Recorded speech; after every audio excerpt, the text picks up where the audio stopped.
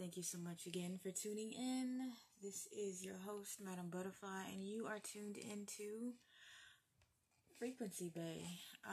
So I am gonna hop right on into the second part of the documentary that I'm going over, called The Century of Self. Currently on part 2, and this one's called The Engineering of Consent. Where it looks like we'll be starting around World War II, Hitler, Nazis, Holocaust. But I'm going to shut up and move over and go ahead and get this party started.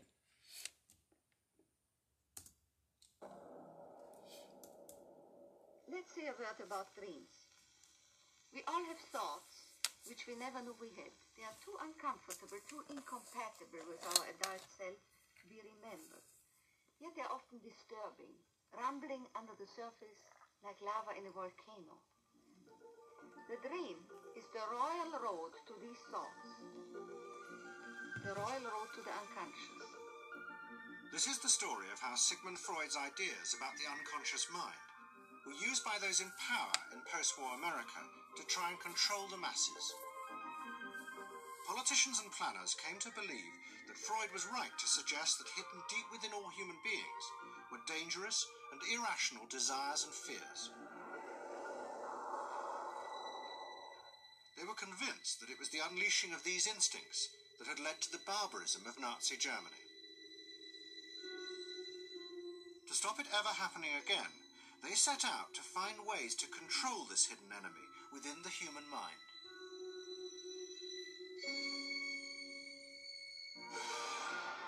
At the heart of the story are Sigmund Freud's daughter Anna and his nephew Edward Bernays, who had invented the profession of public relations. Ideas were used by the US government, big business, and the CIA to develop techniques to manage and control the minds of the American people. Those in power believed that the only way to make democracy work and create a stable society was to repress the savage barbarism that lurked just under the surface of normal American life.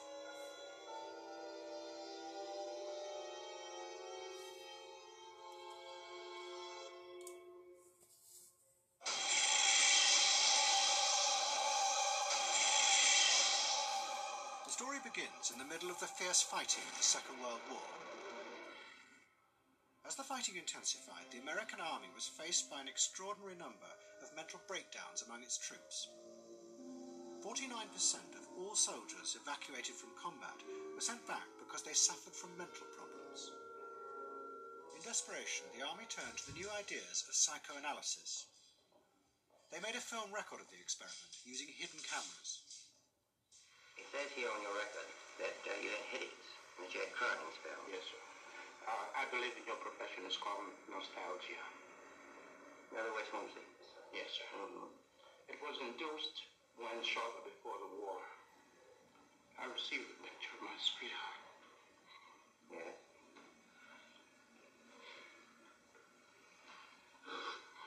Mm-hmm.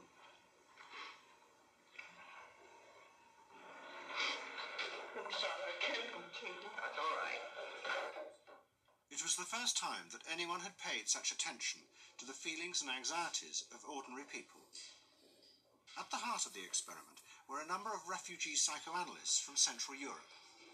They worked with American psychiatrists to guide and shape the project.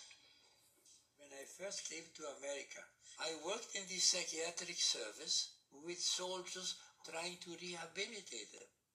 And I traveled in the train from the East Coast to the West Coast.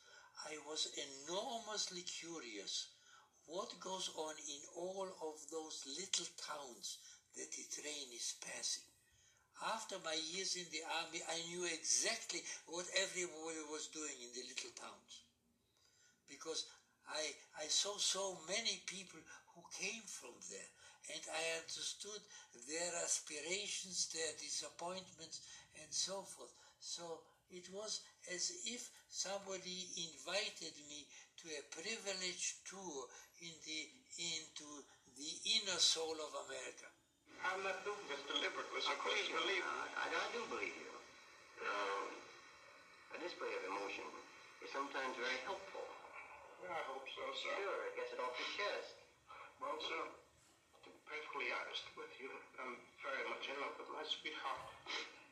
She has been the one person that gave me a sense of importance, and that through her cooperation with me, we were able to surmount so many obstacles. Take it easy now. Just talk to The psychoanalysts used techniques developed by Freud to take the men back into their past. They became convinced that the breakdowns were not the direct result of fighting. The stress of combat had merely triggered old childhood memories. These were memories of the men's own violent feelings and desires, which they had repressed because they were too frightening. Think deeply. Let's go back. When was it To the psychoanalysts, it was overwhelming proof of Freud's theory that underneath human beings were driven by primitive, irrational forces. you want that? World War II was a major shattering experience because I discovered the enormous role of the irrational in the lives of most people.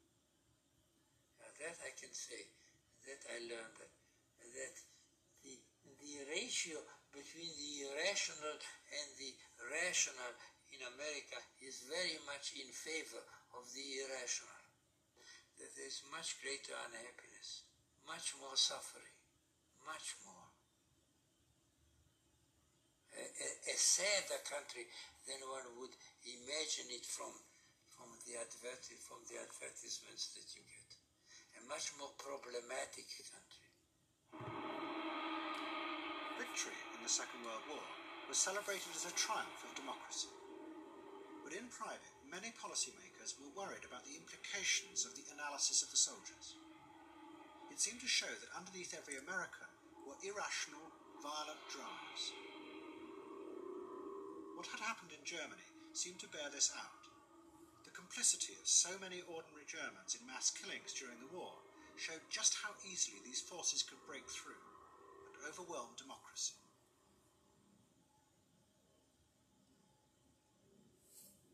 Planners and policymakers had been convinced by their experiences during World War II that human beings could act very irrationally because of this sort of teeming and raw and unpredictable emotionality, the kind of chaos that lived at the base of human personality could, in fact, infect the society, social institutions, to such a point that the society itself would become sick. That's what they believe happened in Germany, in which the irrational, the anti-democratic, went wild. Well, it was a vision of human nature as incredibly destructive, and they were terrified that Americans would in fact behave that way, or were capable of behaving that way, and they wanted to avoid a rerun of that. So what is needed is a human being that can internalize democratic values so that they are not shaken with the storm. And psychoanalysis carried in it the promise that it can be done. It opened up new vistas as to how the inner structure of the human being can be changed so that he becomes a more vital, free supporter and maintainer of democracy. The psychoanalysts were convinced they not only understood these dangerous forces, but they knew how to control them too. They would use their techniques to create democratic individuals, because democracy left to itself failed to do this.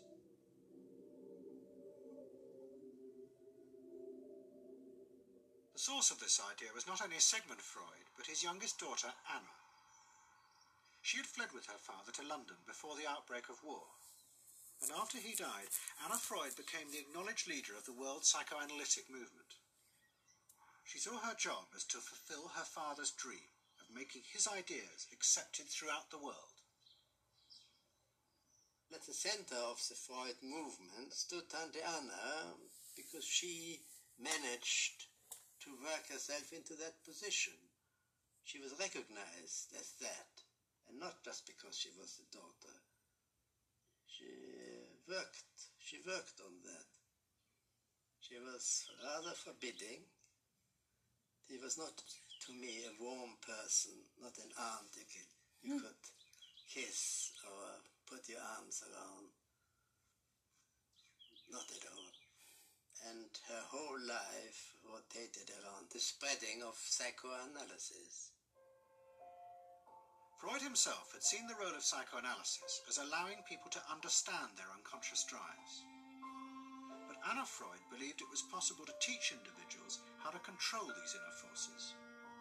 She had come to believe this through analysing children, above all the children of her close friend, Dorothy Burlingham. Dorothy Burlingham was an American millionairess who in the 1920s fled a failed marriage and brought her children to Anna Freud in Vienna. They were suffering terrible anxieties and aggression, but Anna Freud was convinced she could free them from this by changing the world around them. She thought that she could come in and into their environment, essentially, because they were children. You see, they didn't have independent lives of their own. She could go talk to the parents or the mother. She could go to the schools. She could influence their real world, the actual external world, to change their lives and to help them. And to change them as people? I think that was part of what her idea was, is that she felt that she could change them. From her analysis of the Burlingham children, Anna Freud developed a theory of how to help them control their inner drives. She believed that if, as well as psychotherapy, they were also encouraged to adapt to a good family and social environment, then the conscious part of their mind, the ego, would be strengthened in its struggle to control the unconscious. Anna Freud's aim was simply to help the children. But it was always the psychoanalyst who decided what was the right environment and the appropriate behaviour for the children. And often as not, this reflected the social mores of the time.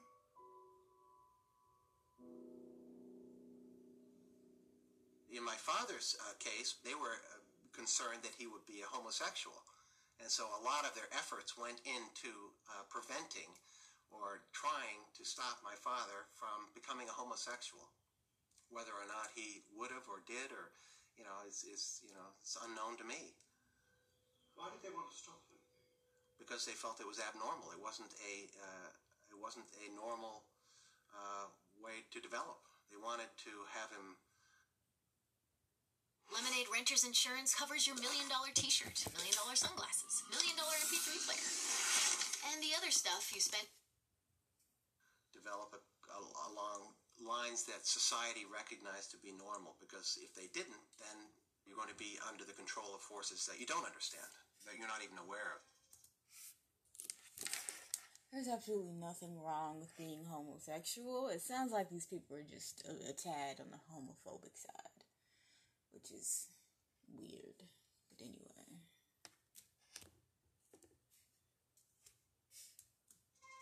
The analysis seemed to be a great success, and in the 30s the Burlingham children had returned to America. They settled down to happy married lives in the suburbs. What they didn't realise was that their experience was about to become a template for a giant social experiment to control the inner mental life of the American population.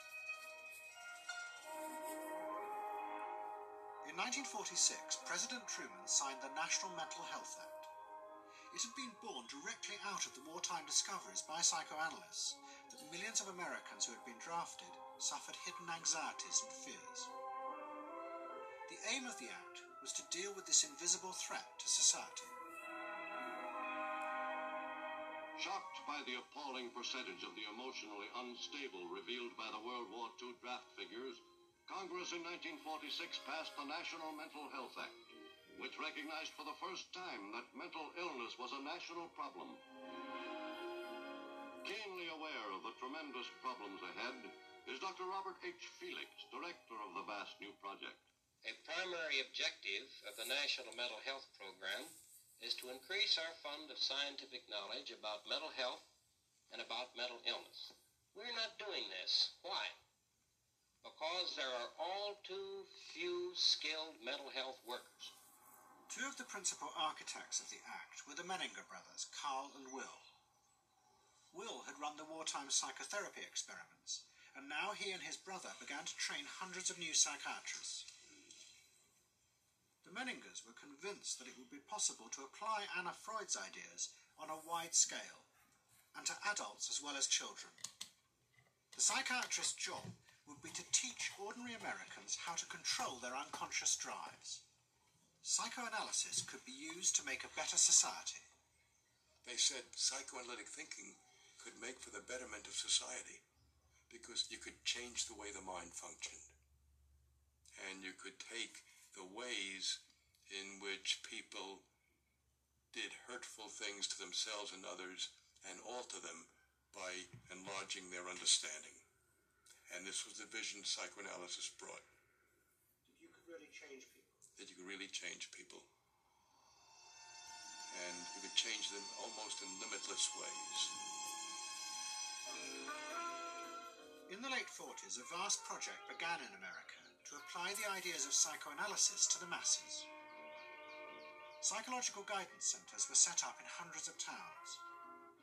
They were staffed by psychiatrists who believed it was their job to control the hidden forces inside the minds of millions of ordinary Americans. Yes, I need something done. I need some help. Did you have any particular teachers that you liked? Sort? I liked all my teachers except one, I remember. What was the trouble with this one? I don't know, she just scared me most of the time. Holler at me and I'd run outside and vomit. I hate my brother. Loathe him. Despise him. At the same time, thousands of counselors were trained to apply psychoanalysis to marriage guidance. And social workers were sent out to visit people's homes and advise on the psychological structure of family life.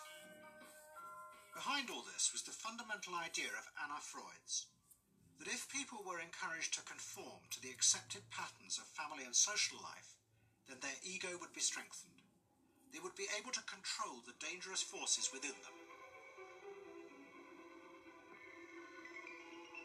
When your emotions control your actions, it affects not only yourself, but the people around you. And if this sort of flare-up is repeated often, it might lead to a permanently warped personality. You can control the fire of your emotions so that your personality becomes more pleasant.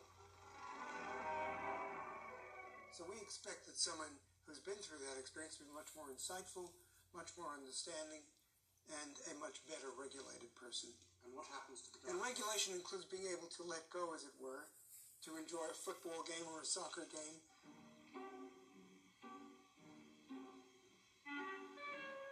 A more understanding, yes, rational, but also appropriately emotional person. The regulatory aspects of the human mind would really be in charge.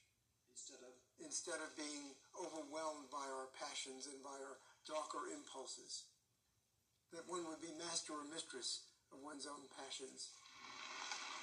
They just felt that the road to happiness was in adapting to the external world in which they lived. That people could be uncrippled from their own neurotic conflicts and impulses, that they would not engage in self-destructive behavior, that they would in fact adapt to the reality about them. They never questioned the reality. They never questioned that it might itself be a source of evil or something to which you could not adapt without compromise or without suffering or without exploiting yourself in some way. So there was this fit with the politics of the day. And a balance of emotions is important to a well-rounded personality. But it was only the beginning of the rise to power of psychoanalysis in America. Psychoanalysts were about to move into big business and use their techniques not just to create model citizens, but model consumers.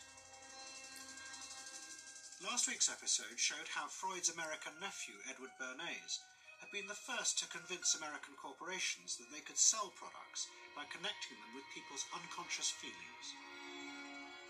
But now, a group of psychoanalysts were going to take what Bernays had begun and invent a whole range of techniques to get inside and manage the unconscious mind of the consumer. They were led by Ernest Dichter. Dichter had practiced next door to Freud in Vienna, but he had come to America and set up the Institute for Motivational Research in an old mansion north of New York. This is the Institute for Motivational Research, a place devoted to the intriguing business of finding out why people behave as they do, why they buy as they do, why they respond to advertising as they do. And this is Dr. Ernest Dichter. We don't go out and ask directly, why do you buy, why don't you? What we try to do instead is to understand the total personality, the self-image of the customer. We use all the resources of modern social sciences. It opens up some stimulating psychological techniques for selling any new product. Like the other psychoanalysts, Dichter believed that American citizens were fundamentally irrational beings. They could not be trusted. Their real reasons for buying products were rooted in unconscious desires and feelings. And Dichter wanted to find ways to uncover what he called the secret self of the American consumer. He was trying to get out of people's mind the unconscious motivations that they had for purchasing. These could be sexual, they could be psychological, they could be sociological, they could be a demand for status, a demand for recognition. There were things that people couldn't verbalize or wouldn't verbalize because they were too secret to them. They were too much a part of their nature, and they would be embarrassed. They would be embarrassed if they came out and said things like this. He would interview people, but not ask them direct questions, but let them talk freely like you do in psychoanalysis. And that was his background. And so he said, why can't we have a group therapy session about products? All right? And so Dichter built this room up above his garage, and he said we can have psychoanalysis of products. They can actually act out and verbalize their wants and needs. What we're going to do is try a couple of these salad dressings. Now let's see what happens. Here's our typical housewife. She doesn't follow the instructions. And they could be observed and watched, and other people could comment, and they could talk about it, and everybody could join in. He was the first to do this. This was absolutely the first thing that was ever done. And he had a movie projector up there where you could show advertisements and things like that, and people could react to them. And he invented the whole technique for mining the unconscious about the hidden psychological wants that people had about products. This became the focus group. It worked. Dichter's breakthrough came with a focus group study he did for Betty Crocker Foods. Like many food manufacturers in the early 50s, they had invented a new range of instant convenience foods. But although consumers had told market researchers they would welcome the idea, in fact, they were refusing to buy them. The worst problem was the Betty Crocker cake mix. Dichter did a series of focus groups where housewives freely associated about the cake mix. He concluded that they felt unconscious guilt at the new image being promoted of ease and convenience. In other words, he understood that the barrier to the consumption of the product was the housewife's feeling of guilt about using it. They basically, on one hand, wanted to make it easy for themselves, but they felt guilty about it.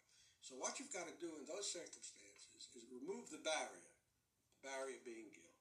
The way you do that is to give the housewife a greater sense of participation. And how do you do that? By adding an egg.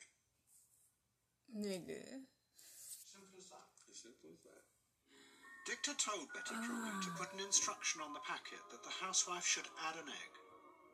It would be an unconscious symbol, he said, of the housewife mixing in her own eggs as a gift to her husband, and so would lessen the guilt.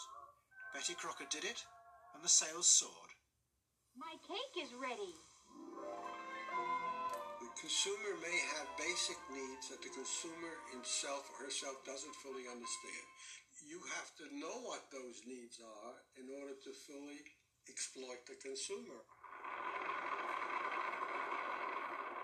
Is it wrong to give people what they want by taking away their defenses, helping remove their defenses. It seems so much longer than last year. It is. Nearly 4 inches longer in some models. Oh. Dicta's success led to a rush by corporations and advertising agencies to employ psychoanalysts. They became known as the Depth Boys, and they promised to show companies how to make millions by connecting their products with people's hidden desires. Dicta himself became a millionaire, famous for inventing slogans like "a tiger in your tank." Even the marketing of the Barbie doll came from a children's focus group. And so it goes. But Dicta was convinced that this was far more than just selling. Like Anna Freud, he believed that the environment could be used to strengthen the human personality. And products have the power both to sate inner desires and give people a feeling of common identity with those around them. It was a strategy for creating a stable society. Dicta called it the strategy of desire. To understand a stable citizen, you have to know that modern man quite often tries to work off his frustrations by spending on self-gratification. Modern man is eternally ready to fill out his self-image by purchasing products which complement it. If you identify yourself with a product, it can have a therapeutic value. It improves your self-image and you become a more secure person, and you have suddenly this confidence of going out in the world and doing what you want successfully. Bernays believes that that would then improve the whole of our society and become the best society on this planet.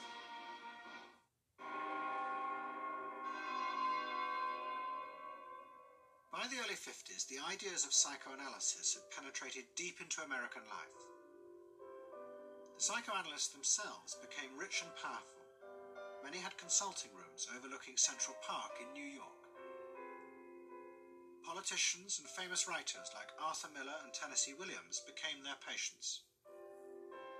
They were seeking not just help, but to understand the hidden roots of human behavior. We were sought after. Washington was interested in what we think. You know, the important writers, important politicians were undergoing psychoanalysis. We had waiting lists because there were so many patients that wanted to be analyzed. So it gave us a little bit of a swellhead. And as the psychoanalysts' ideas took hold in America, a new elite began to emerge in politics, social planning, and in business. What linked this elite was the assumption that the masses were fundamentally irrational. To make a free market democracy like America work, one had to use psychological techniques to control mass irrationality. They actually believed that this elite was necessary because individual citizens were not capable, if left alone, of being democratic citizens. The elite was necessary in order to create the conditions that would produce individuals capable of behaving as a good consumer and also behaving as a democratic citizen. They didn't see their activities as anti-democratic, as undermining the capacity of individual citizens for democracy. Quite the opposite. They understood that they were creating the conditions for democracy's survival and future. Anna Freud had never intended that her ideas be used in such a way, but she happily accepted the rise to power of psychoanalysis in America. She remained in England, living with Dorothy Burlingham. On the surface, it was an idyllic life. She and Dorothy had bought a weekend cottage on the Suffolk coast. And in the summers, Dorothy's children came from America to visit with the grandchildren. But underneath, things were going badly wrong. Both Bob and Mabby Burlingham, who Anna Freud had analysed in the 1930s, had suffered personal breakdowns, and their marriages were collapsing. Bob was drinking heavily, and Mabby suffered terrible anxieties. The real reasons for the visits to England with yet more analysis with Anna Freud. Well, the problem was that it didn't look very good, did it? Because here you have somebody who's having nervous breakdowns and is having alcoholic binges. And this is not exactly, doesn't really sit well.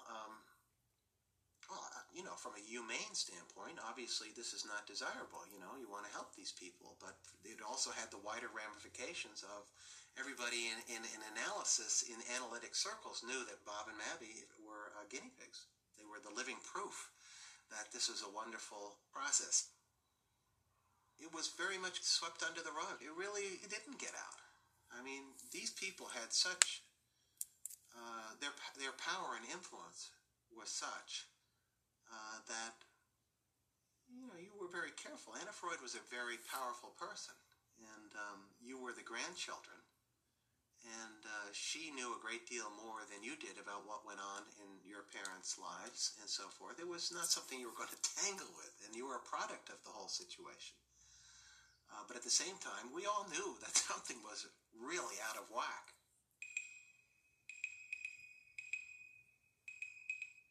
As she grew older, she became more and more important, didn't she?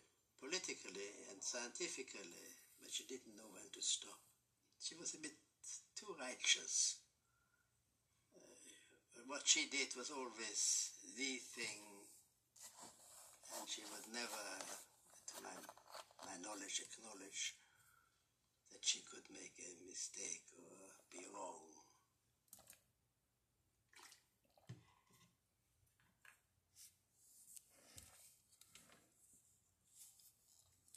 Thank you so much for taking the time to tune in with me today. This has been Frequency Bay, and I am your host, Madam Butterfly. I wanted to go ahead and end on that note. We're about 30 minutes in, so we've got about 20 minutes left, and I'm thinking that probably around the end of the day is when I'll finish this. I wanted to end on that note because this woman, the daughter of such a prominent man, I know that a lot of times, or it's very easy to, when you come from a bloodline of a person who's done something so extraordinary, feel as though you need to walk in their shoes and continue their legacy, which is something that she's trying to do. And in the same breath, it sounds like there's a bit of narcissism happening on her part in relationship to what she's trying to, accomplish. But again, thank you so much for listening in with me. This is a really great documentary series in regards to the ways in which things can start off with really good intent and eventually end up in the wrong hands and turn into something that's completely and totally not what it was meant to be in the first place. But again, I thank you for joining me today, and I'll go ahead and sign off. Madam Butterfly out. Thank you.